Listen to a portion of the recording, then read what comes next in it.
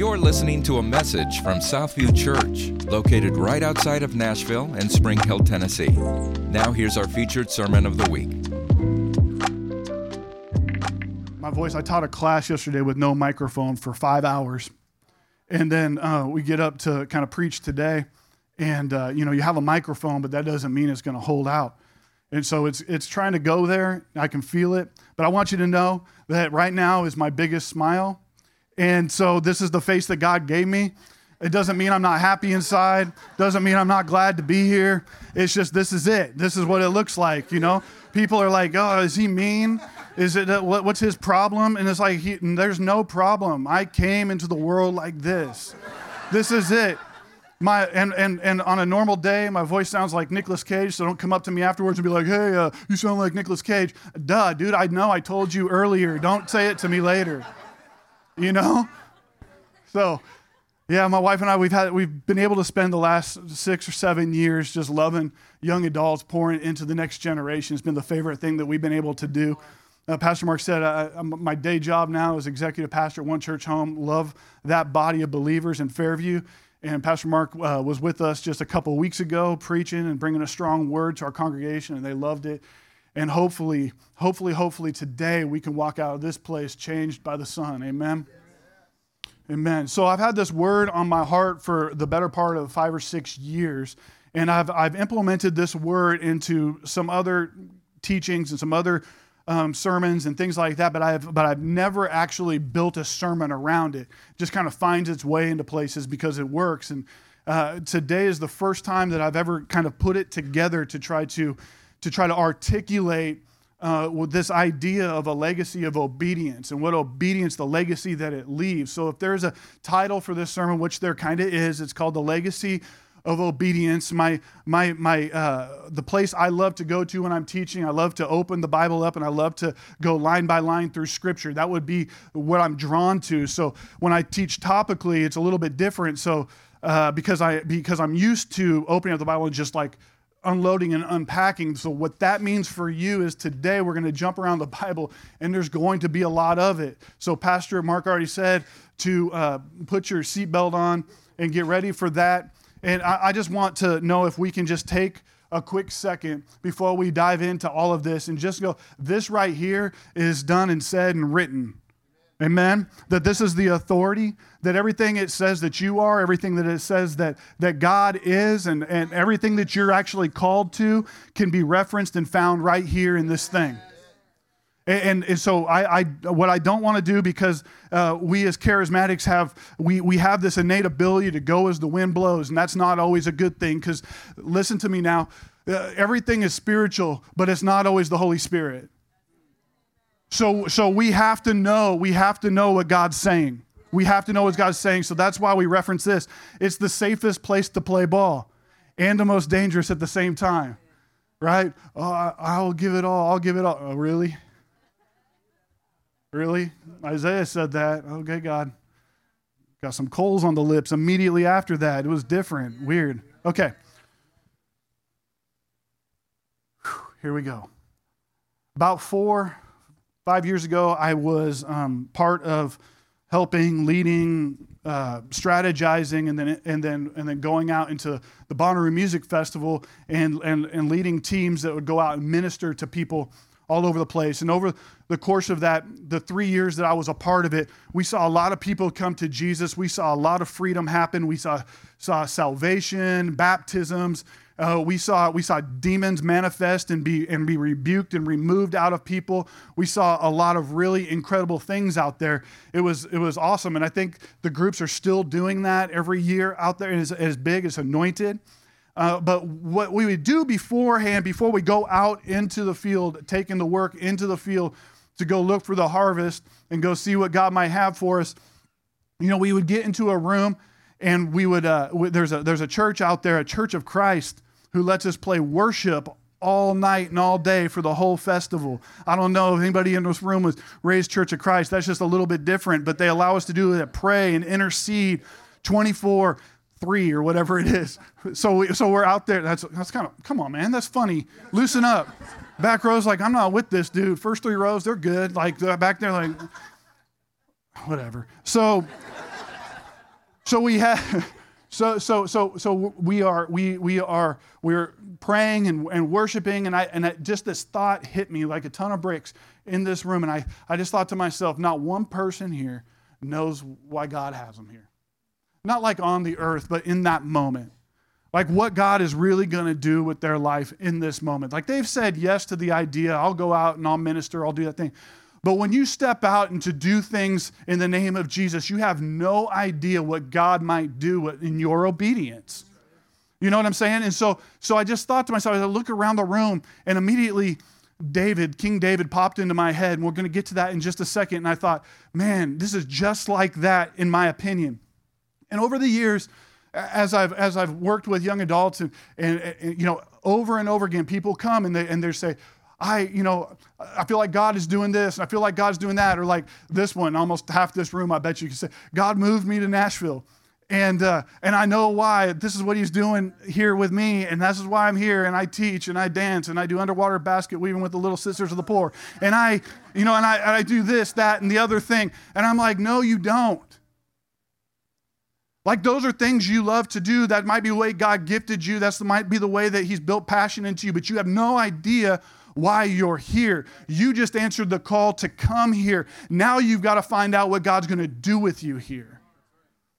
And as charismatic people, we have a hard time with that. That doesn't resonate because it's always go.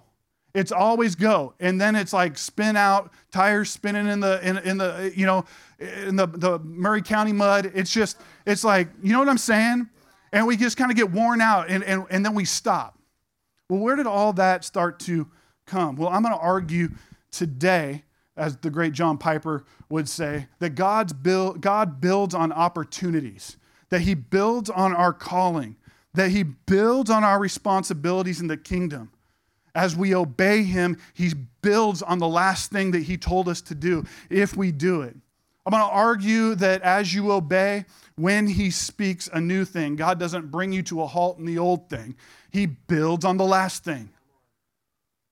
If God just changed course on you and threw, away everything that brought you to this moment, He would be a wasteful God. He's not a wasteful God. And He uses everything. Amen, somebody. So, Lord, we need your help. All right.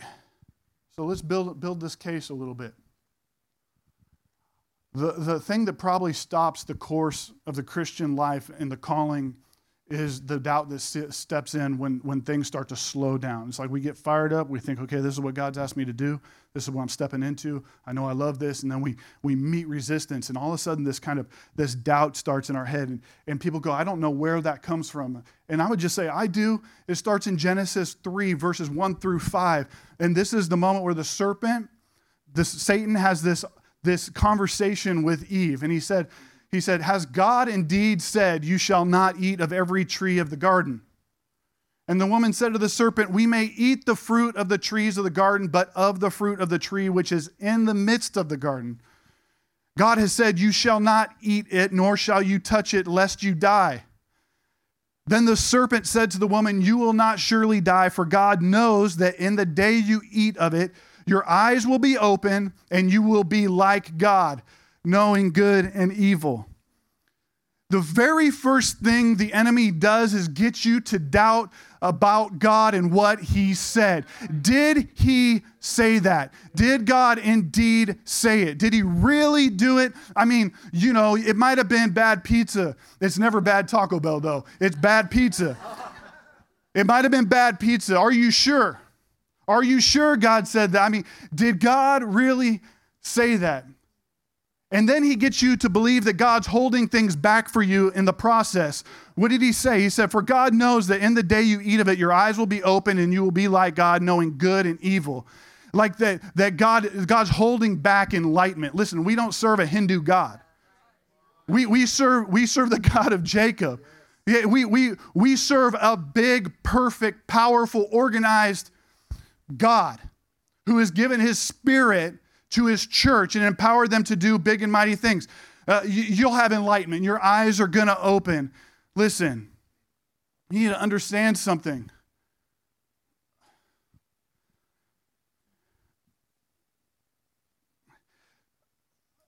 You said I could.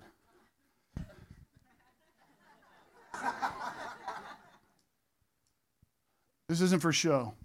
The Enneagram is set to kill your soul. It is designed by the devil to get inside of you and make you think you're God. It gets you to focus on yourself, and it turns you against everything negative, every person's negative, instead of stepping into that and raising somebody up and helping them. Here's the other thing. If you're clay and he's the potter, when does the potter stop molding clay? It doesn't happen in a personality test. He said, you will be like God. He said, that's why God doesn't want you, because you'll be like him. What is the problem with our day? It's the separation of man and God in a way that's not meant to happen. Like we are supposed to be submitted under him, humbling ourselves under him, not even like him. And so when we search for perfection, it's only found in one thing. It's only found in one person. It's found in Jesus Christ, our Lord and Savior. He's the one that does that. It's not ever going to be, you're never going to find the answers in those tests. You can't take and put somebody from the Bible's personality from a test. You can't do that because that's unbiblical, because it's not in the Bible. But we've been confused by it, and we've listened to heretics tell us that it's okay. We can't, church, there are voices and doctrines of demons coming into the house that are confusing us, and it all sounds really good, but it's loaded up right here, how we should act and what we should do and what we're designed to do and who we're supposed to follow and how he's going to shape it and how he's going to do it. Come on, somebody. That stuff makes me so upset, and I'm sorry because I don't know you and you don't know me, but I'm smiling.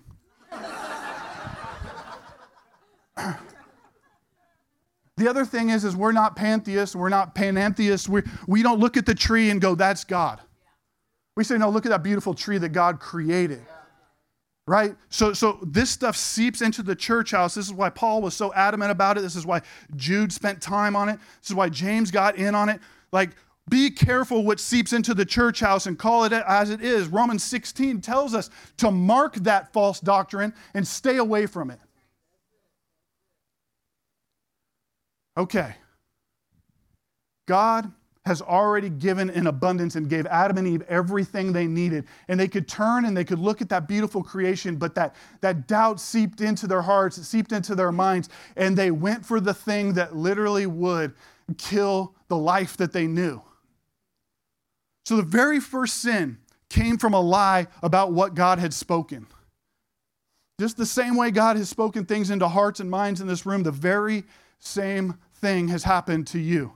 If it happened to them and it's in this book, then we need to pay attention to it. If it happened to them, it's going to happen to you. And when it does, there is no blaming the devil. I have rid that of my life. Do not blame the devil. It is us that allows it to happen. We need to repent when we do, and we need to stand up and we need to go forward again. We need to move forward through it. Listen, this is just a tip. This is not written down. I was kind of looking at my notes saying, where did I get that? But for the better part of 4,000 years, Satan and all of his minions have been watching human nature. They understand how we tick, they pay attention to it, and they know that most of it involves ourself. That somehow greed and idolatry is going to sneak up in there. And so what they try to do is they try to play to the vices that are our human nature, our total depravity, and our wanting to take control of everything, and our wanting to be glorified, and all of that kind of stuff. And it separates us out from that, and that's how he gets in. So you just got to know that as clever as he is, we sang a song that said, "You have no rival." God doesn't have a rival in Satan. That's not what it is. This is a guy that's calculated, and he comes correct. But he's a liar. And the devil's a liar. Jesus told us this in John 8. Jesus is talking to a group of Jews who have nothing but hate for Jesus. They want to kill Jesus. They want to do all of this stuff. And they say, man, we're children of Abraham. You know, Father Abraham had many sons had Father Abraham. Yeah. Okay. So now we're preaching to the choir. All right. And Jesus said, you're not a son of Abraham. He said, you are a father. You are of your father, the devil, and the desires of your father you want to do. He was a murderer from the beginning, talking about Adam and Eve, and he does not stand in truth because there is no truth in him. When he speaks a lie, he speaks from his own resources, for he is a liar and the father of it. Sonship, or daughtership, if you will, is predicated on conduct.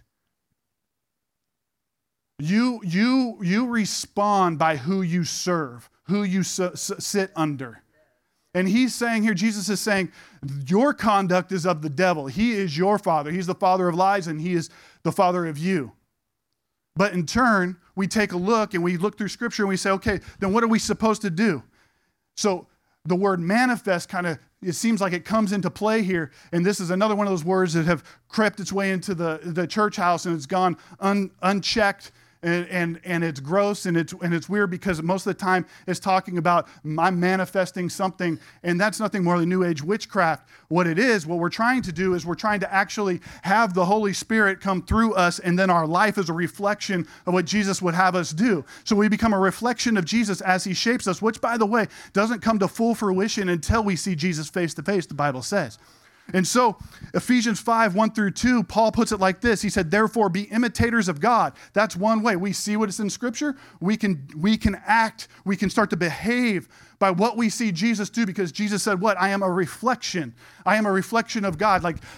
You want to know what he looks like? You look at me. We can be imitators of God as dear children. So he's our Father, and we could be his dear children and walk in love as Christ also has loved us and given himself for us, an offering and a sacrifice to God for a sweet-smelling aroma. Literally, our action and the way we conduct our life, it gives off a smell to God. And when it looks like him, it smells delicious. So we have to be able to look at ourselves in moments like this, and we have to be able to take it serious and know that, God's on the other end of it going, come on, baby, come on, let's go. And we repent, and we take a step, and we keep going. So we don't want to be a Christian. Beloved, we do not want to be a Christian who walks in the blood when it's about going to heaven, but doesn't walk in the freedom of the blood when the devil is attacking. What I'm saying here is, and I tell our young adults this all the time, so some of them are sitting in the room and they've heard this a lot and they're just tired of it, but one day it will land. One day it will land. Jesus is great as Savior because you get to go to heaven, but he will change your life when you make him Lord. It's a totally different experience. And the two in Scripture go hand in hand. They're always right there. Jesus is Lord and Savior. Lord and Savior, Lord and Savior. That is life change. So we become imitators of our Lord. That's good.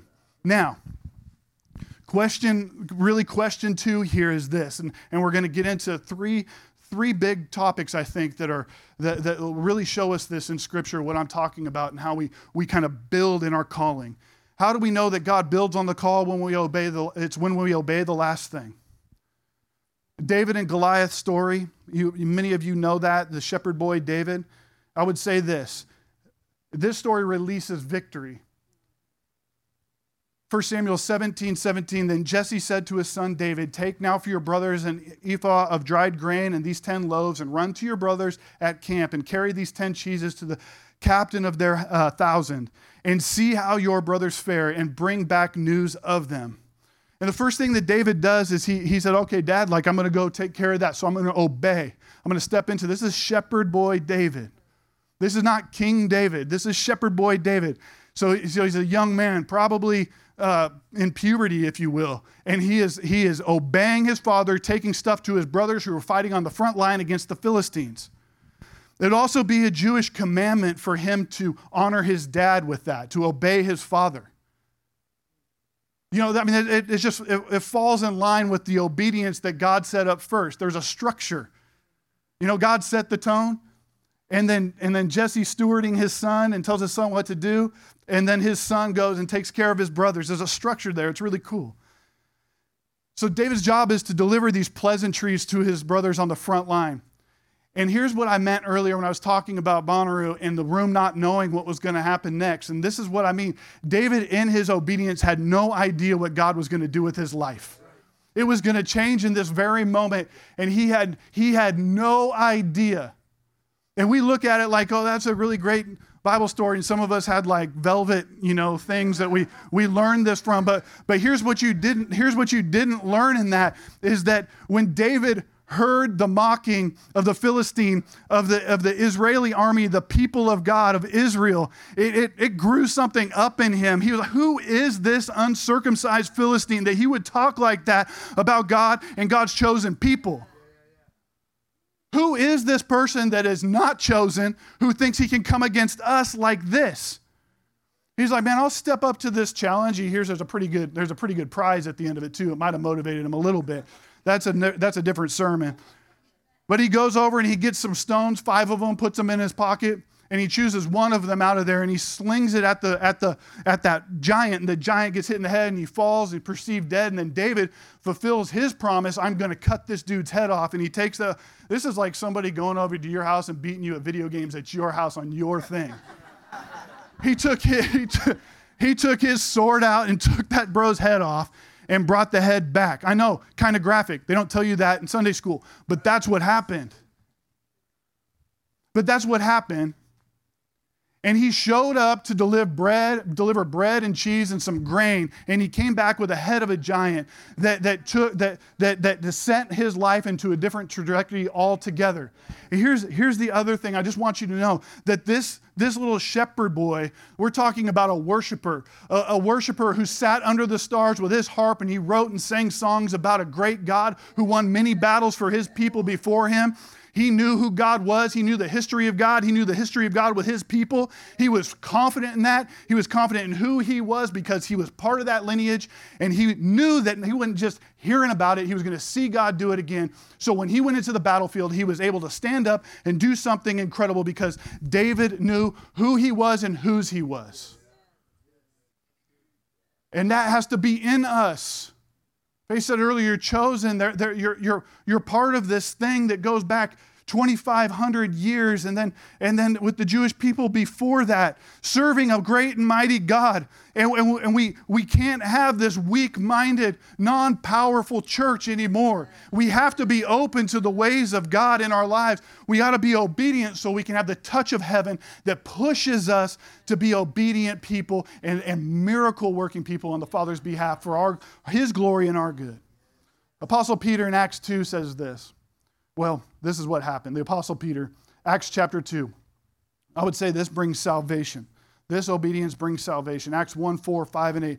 And being assembled together with them, he commanded them not to depart from Jerusalem, but to wait for the promise of the Father. So this is 120 people or so are going to go into this upper room. 500 people seeing the resurrected Jesus, another sermon for another day. 120 stay obedient. He commanded them not to depart from Jerusalem, but to wait for the promise of the Father, the Holy Spirit, which he said, you have heard from me, for John truly baptized with water, but you shall be baptized with the Holy Spirit not many days from now. I just don't know, like we get the window of the other side, like we know what happened. But these guys, man, they just had to be mesmerized. Like, I don't know what this is about, but this could be pretty good. And like, I just wish that we had that, to do it again, Lord. But you shall receive power when the Holy Spirit has come upon you. You shall be my witness to me in Jerusalem and Judea and Samaria and to the end of the earth. Jesus gives this command to stay in Jerusalem, so it's a choice to be obedient to Jesus or not. Because just in a second, they see Jesus go up into the clouds. They're kind of stuck looking up in the clouds like, oh my gosh, like that was wild. And 2 bros just show up behind him like, why are you guys gazing? Like he told you what to do. Like he's going to come back the same way. For a promise that will bring power when it comes upon you to be my witness, which actually translates to martyr. So that doesn't sound great, but at the same time, like I've got to have something in me if I'm going to do this thing for Jesus. They're going to do the same thing that to me that they did to him. If you obey, you will receive. That just seems to be the way it works. Acts 2, 1 through 4. Now they're in that upper room. When the day of Pentecost had finally come, they were with one accord in one place, unity in one place. And suddenly there came a sound from heaven as a rushing mighty wind, and it filled the whole house where they were sitting. Then there appeared to them divided tongues as fire and one sat upon each of them, and they were filled with the Holy Spirit and began to speak in other tongues as the Spirit gave them utterance. And so what happens next is the Holy Spirit's on them. They're speaking in tongues, and they flow out onto the street. And this is where it gets kind of wild. This is where it all changes up. This is where theology really matters. They are out on the street. They're speaking in tongues, and then they're at the Feast of Pentecost, but also there are a ton of Jewish people in town from all over the area that have come to Jerusalem to partake in Pentecost, and they come with their own dialect, their own tongue. And they begin to hear their own tongues from this group of people. And they begin to freak out, but it starts bearing witness. The Holy Spirit now is bearing witness to them.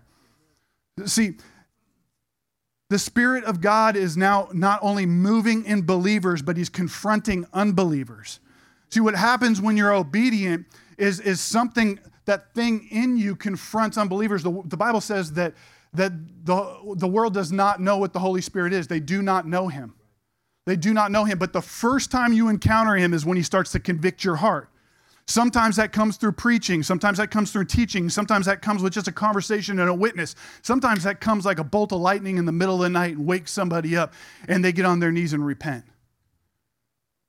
But the Holy Spirit confronts, and he is doing that in this moment. Acts 2:14. Now Peter, remember Peter, he was a tough nut to crack there for a while. But Peter, standing up with the 11, raised his voice and said to them, "Men of Judea and all who dwell in Jerusalem, let this be known to you, and heed my words." Now let me tell you about Peter. Here's a guy who has a strong history of opening his mouth when he shouldn't. But the Holy Spirit grabs a hold of his life because he was obedient to be in that upper room.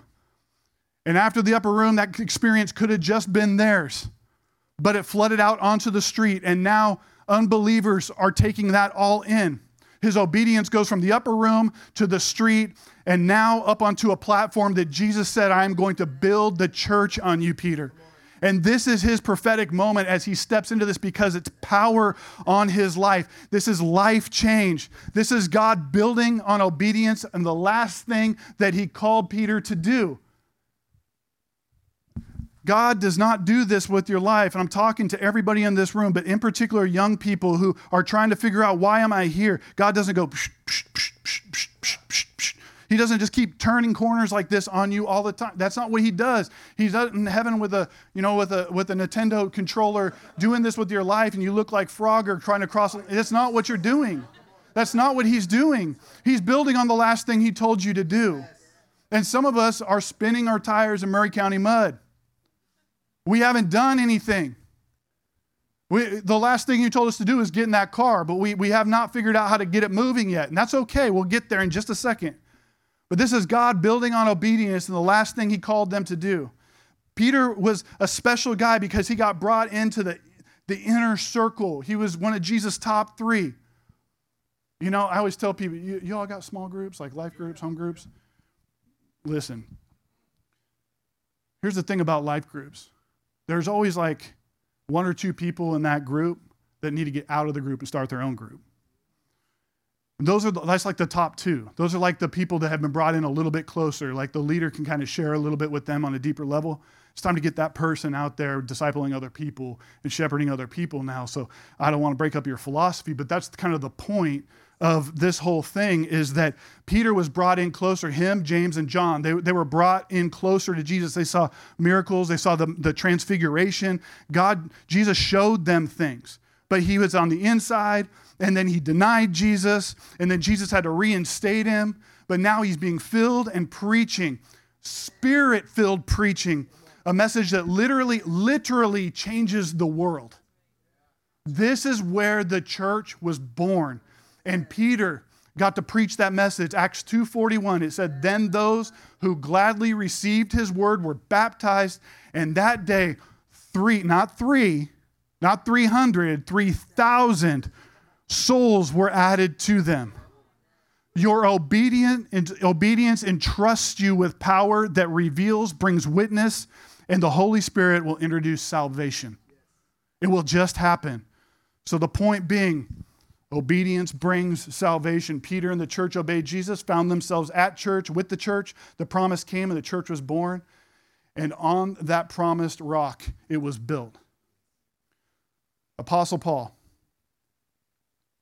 I would say that the story of Apostle Paul and his obedience releases legacy. You know, we've been reading a lot of his letters, parts of his letters today, and most of us do a lot. The Holy Spirit breathed them into him, and he puts them down on paper. We see, through Luke, we see his story in the book of Acts come to life. Paul leaves his obedience released legacy that's probably outside of Jesus. There's been nobody else that's ever impacted the world with truth like this man has. Because when Jesus left, he said, go into all the world. You know, you're going to be my witness to Judea, Samaria, to the ends of the earth. And Paul was the guy that Jesus called to go to the ends of the earth. And then that trickles down to you and I. So Acts 9, 3 through 6, it said like this: as he journeyed, this is Saul before his conversion to Paul, he came near Damascus, and suddenly a light shone around him from heaven. Then he fell to the ground and heard a voice saying to him, Saul, Saul, why are you persecuting me? And he said, who are you, Lord? Then the Lord said, I am Jesus whom you are persecuting. Now Saul had letters, right? Just come off the screens for just a second. Paul had letters. He was a certified jailer. He could go around arresting Christians at this point, persecuting them. He could probably bring them to death if he wanted to. And so this is actually what he's doing. He's headed on the road to Damascus to go round up more Christians. At that time, it was called the Way, people of the Way. The Lord said to him, I'm Jesus whom you are persecuting. It is hard for you to kick against the goads. A lot of scholars and theologians believe right there what Jesus was talking about was Paul was already wrestling on his inside. Like the Holy Spirit was already doing a work on him, because Paul was an educated man. He was a Pharisee. He was also a Hebrew. He was a Hebrew of Hebrews, he said, but he was an educated Pharisee who was educated from the best of the best. And he knew what the word said and what the prophecy said about the coming Messiah. And he was there when Stephen, the first martyr, was killed. And so when Stephen, the first martyr, was killed, Paul's sitting there Saul is holding the clothes of him. But all the while, it's greatly believed that the wheels are turning in Paul's head, like what this guy is saying is what that Jesus of Nazareth did. And what that Jesus of Nazareth did is all of the stuff from, the Old Testament, but Scripture. Like he's kicking against the goat. Something is going on. So he trembling and astonished, said, Lord, what do you want me to do? Then the Lord said to him, arise and go into the city, and you'll be told what you must do. So Paul had an option right here. He could obey or not. So Saul, blinded by supernatural light, is confronted by a risen and ascended Jesus and given a command. He begins to obey that command, Acts 9, 10 through 16. Now there is a certain disciple at Damascus named Ananias. And the Lord said, and to him the Lord said in a vision, Ananias, and he said, here I am, Lord. So the Lord said to him, arise and go to the street called Straight, and inquire at the house of Judas for one called Saul of Tarsus, for behold, he is praying. And in a vision, he has seen a man named Ananias coming in and putting his hand on him, so that he might receive sight. Then Ananias answered, Lord, I have heard from many about this man, how much harm he has done to your saints in Jerusalem. And here he has authority from the chief priest to bind all who call on your name. But the Lord said to him, go, for he is a chosen vessel of mine to bear my name before Gentiles, kings, and the children of Israel. For I will show him how many things he must suffer for my name's sake. So there's Paul's call right there. He tells Ananias. Now, Ananias is about to go, deal with this thing because he's going to obey Jesus and he's going to go deal with Paul. But he lets him know. So these guys get a few hours to hang out together. They didn't hang out quiet. I'm just saying, they're just like, man, that was wild, wasn't it? Like they didn't do that. They had a conversation. Like Paul was aware of his call. I'm certain of it because of what Paul's next actions were after scales come from his. He starts preaching and doing all this stuff, and it actually doesn't work out really great for him. And I'll get into that in just a second. So Ananias obeys. Even fear and reverence of the Lord and fear of Saul, who Saul is. These are both things that fell on him. Saul's calling is laid out for Ananias to see, and Saul is being called to do the work of Jesus on a grander scale. Listen to me. Some people will hold microphones. Some people will sing songs. Some people will work in libraries, and God knows right now we need librarians who love Jesus. We need librarians that will hold a line for Jesus. Just go Google it. You know, we need baristas who have a line. That this is my line, and I will stand for Jesus. I'll be used for Jesus. We need people in the criminal justice system that will stand for what's right. Stand for Jesus. We need people all over that are willing to do that. So all of our jobs are a little bit different. And Ananias is minding his own business, following Jesus, and now he's going to go confront the guy that literally wanted to kill him 3 hours ago. So Saul's calling is laid out, and it's important to note right here that Ananias obeys and Saul obeys. Saul was obeying when he was a Pharisee because it was everything that he was taught was right by the law of God. He just missed the repentance portion when Jesus came. But then Jesus got him, right? So his life was conducted in obedience and obeying God. And now he gets to this point where he's confronted with the living God, with Jesus Christ, and he tells him what to do. And Ananias is over here. He gets confronted, and they're both having to obey God in separate areas for the same purpose. There could be a church down the road right now that's going to have a elder board meeting with their senior pastor tonight, and they're cooking up something really, really great. God put something on their heart, and they have a big piece of that pie in there. And then your pastors and your elders could get together and start cooking something up really great over here and have no idea that over there they're cooking up something else. But your body's called to one thing in that process, and they're called to another thing, and you're going to get together because God makes that happen. And something really mighty and grand is going to happen in Spring Hill because of the obedience of two different bodies. Does this make sense? And this is what's happening right here. We got two different people choosing to obey Jesus at the same time. And so it's important to know that happened and that Paul's life was converted at that moment. And it's also important to know that we have to make sure and understand that Paul was called but not sent yet. This is why it's important to remember what God said originally. Listen, I'm teaching right now. I'm not even preaching to you. I'm just telling you it's important to know what God said originally. Because it is believed that Paul sat for 9 to 13 years before he was actually sent. Now, he had a couple moments where he went out and preached, and then people tried to kill him. And then it says in Galatians 1 that he went into the desert and he did not concur with flesh and blood. But this is where he met with the Holy Spirit. He met with Jesus in the desert and was trained. And then still another 6 years goes by at least where he is not taking personality tests to find out why God hasn't sent him yet. But he is actually...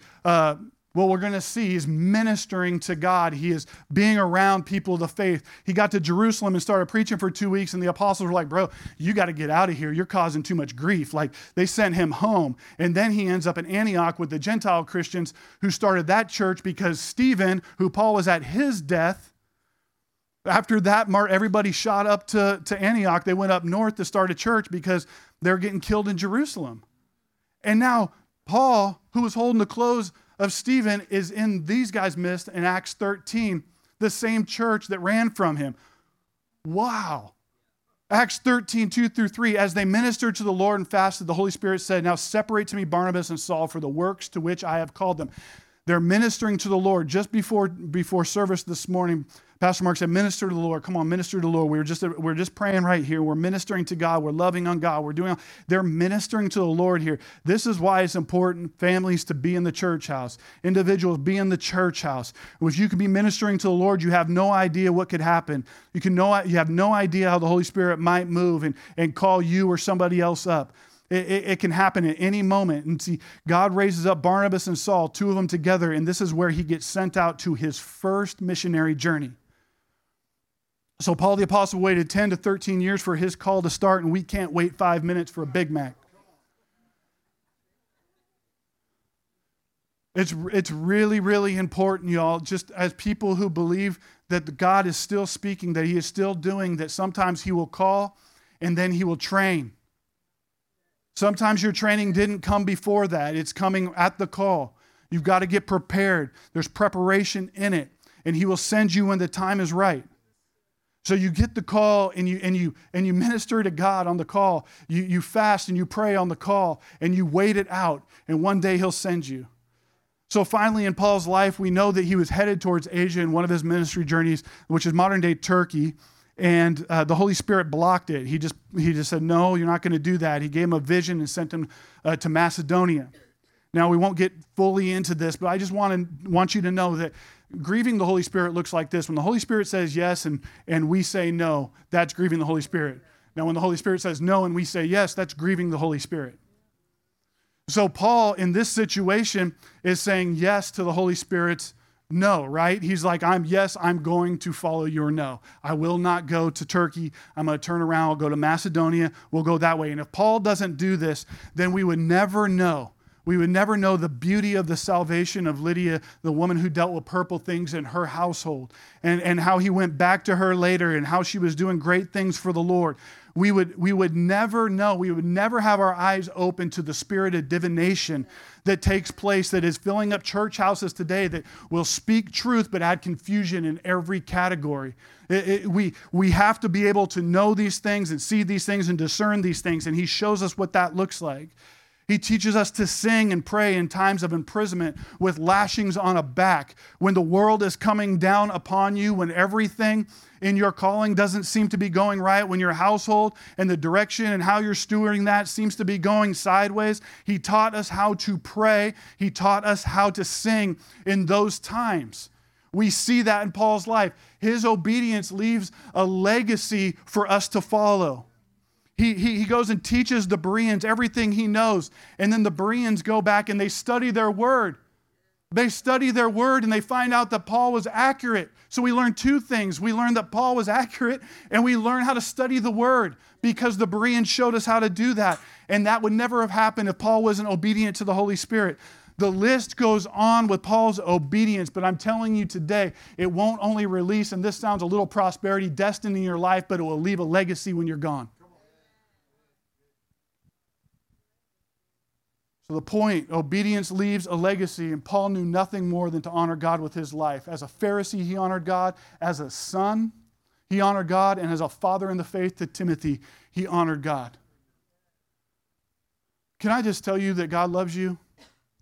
Can I just tell you that if you're in Jesus, you're a son or you're a daughter? Can I tell you have the spirit of adoption on your life, that he's adopted you into the family of God, that you have nothing to worry about, that your life is justified by Jesus? It's just as if you had not sinned. When God looks at Jesus, when he looks at you and he sees Jesus standing next to you because he's your advocate and the propitiation of all your sin, can I tell you that nobody gets to define your calling but God? When God said it, when he chose you, when he brought you into this family, he is raising you up and doing something with your life that's going to change it forever. Now finally, we're going to end right here. All the bracelet people in the house, what would Jesus do? It's always important that we find out what Jesus would do. Not what we think he would do, not what we guess he would do, not that little made-up version of Jesus that's in our head that we're convinced that's what Jesus is and how he looks like and what he operates like. No, the Bible tells us who he is. He is a living king. He's a Lord of lords. He's Savior of all. He has a word that lets you know his character, his ways. And we follow that. But Jesus, when he started his ministry, he was baptized. And when he was baptized, the Bible says that the Holy Spirit came on him like a dove. It has descended on him like a dove. Not was a dove, but like a dove. And he was filled with the Holy Spirit, and immediately he went out and fasted for 40 days to a point where his body was starving. And just like Adam and Eve, he was tempted in that fast. That he was confronted by Satan to do the very same thing that Satan did to Adam and Eve in the garden. He got Jesus to think about himself for just a second, but not go into it. So Jesus didn't sin.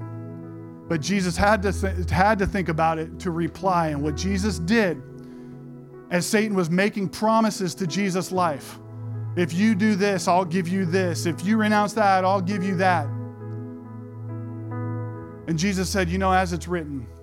So Jesus goes to Scripture, and I tell our young adults this all the time. I don't care what issue it is in your life. It's an obedience to the call. It's obedience to a sin nature. It's obedience to whatever. Jesus gives us the key to this whole situation, and it's actually really, really easy and so obvious it pains me. Jesus began to speak truth back over the enemy's lies. And in Matthew 4:11, it says this, "Then the devil left him. And behold, a prophecy fulfilled. Angels came and ministered to him." The plan is laid out crystal clear. Going back to the beginning, when God gives a command, an order, or a call, He has said it and it is final. The enemy will always, always try to bring doubt, lies, and fear because he is the father of that. And those that submit to that are his sons and daughters. Jesus said that in John 8. Did God really say that? And some of us might even be saying it now, but Jesus' half-brother James said it just like this, and I love this. James 4:7 says, "Therefore submit, therefore obey, therefore submit to God. Resist the devil, and he will flee from you." Jesus did that. Jesus showed us what that looks like. Friends, you have to be prepared in and out of season for all things, including attacks from the enemy. You have to know when the temptation comes that there is an alarm clock going inside of you that's saying, I know that that's not good. I know that's temptation. And you speak truth back over. No, I'm a son. No, I'm a daughter. I am bought with a price. His blood spilled for me. I am chosen. I am an heir to this thing. Like you have no control. You have no dominion over me. He who the Son sets free is free what? Indeed. There is a promise for all of us in that. And your first calling is to obey God in these ways. Now, would you stand to your feet with me as we get ready to sing and go out into the week and make a difference in the world? Step into our callings. I have a friend, when she was 18 years old, she came to me and she told me exactly what she was going to do with her life. Told me what she was going to do with her life, and I believed her because when I was in 6th grade, I felt a call to ministry on my heart. And so I said, young people can get these kind of calls, and I still believe it to this day. And she had this call of God on her life, and she went to college and still served God all the way through college, but got lined up with somebody else in ministry and decided that, I'm going to do a similar kind of ministry. I'm just going to go do it over here instead of where I know God called me to do. And then COVID. Sometimes COVID was good. It put a stop on it. Didn't allow them to go do that thing. But 3 years later, time rolls on. Time goes on. Time goes on. The heart's aching. God's called me to do something. I'm disappointed because I can't do that. And then wakes up one day and God's like, go. And they said, picked up the phone, called that original thing from 6-7 years previous. And they said, come on. Because God put it in the heart. God called, and God will continue on that call until we say yes. Now, it doesn't mean like this person didn't go to the other thing. It wouldn't have been a sin. She would have found her way to this place because it would have been unfulfilled. God has gifted you. He's put passions in your life. He's called you to do some things. And it's all of our obligation, because this is the thing we'll be judged on in eternity. What did we do with our life? What did we do with our life? We are all called to do that. Follow Jesus. Submit to Him. Resist the devil. Watch him flee. And leave a legacy of obedience. Amen, somebody. Thank you so much for listening to this message. Southview Church is a non-denominational, multi-generational, multicultural community of believers passionately pursuing Jesus, family, freedom, and unity in the body of Christ. If you would like to connect with us, visit us at southview.cc and follow us on Facebook and Instagram.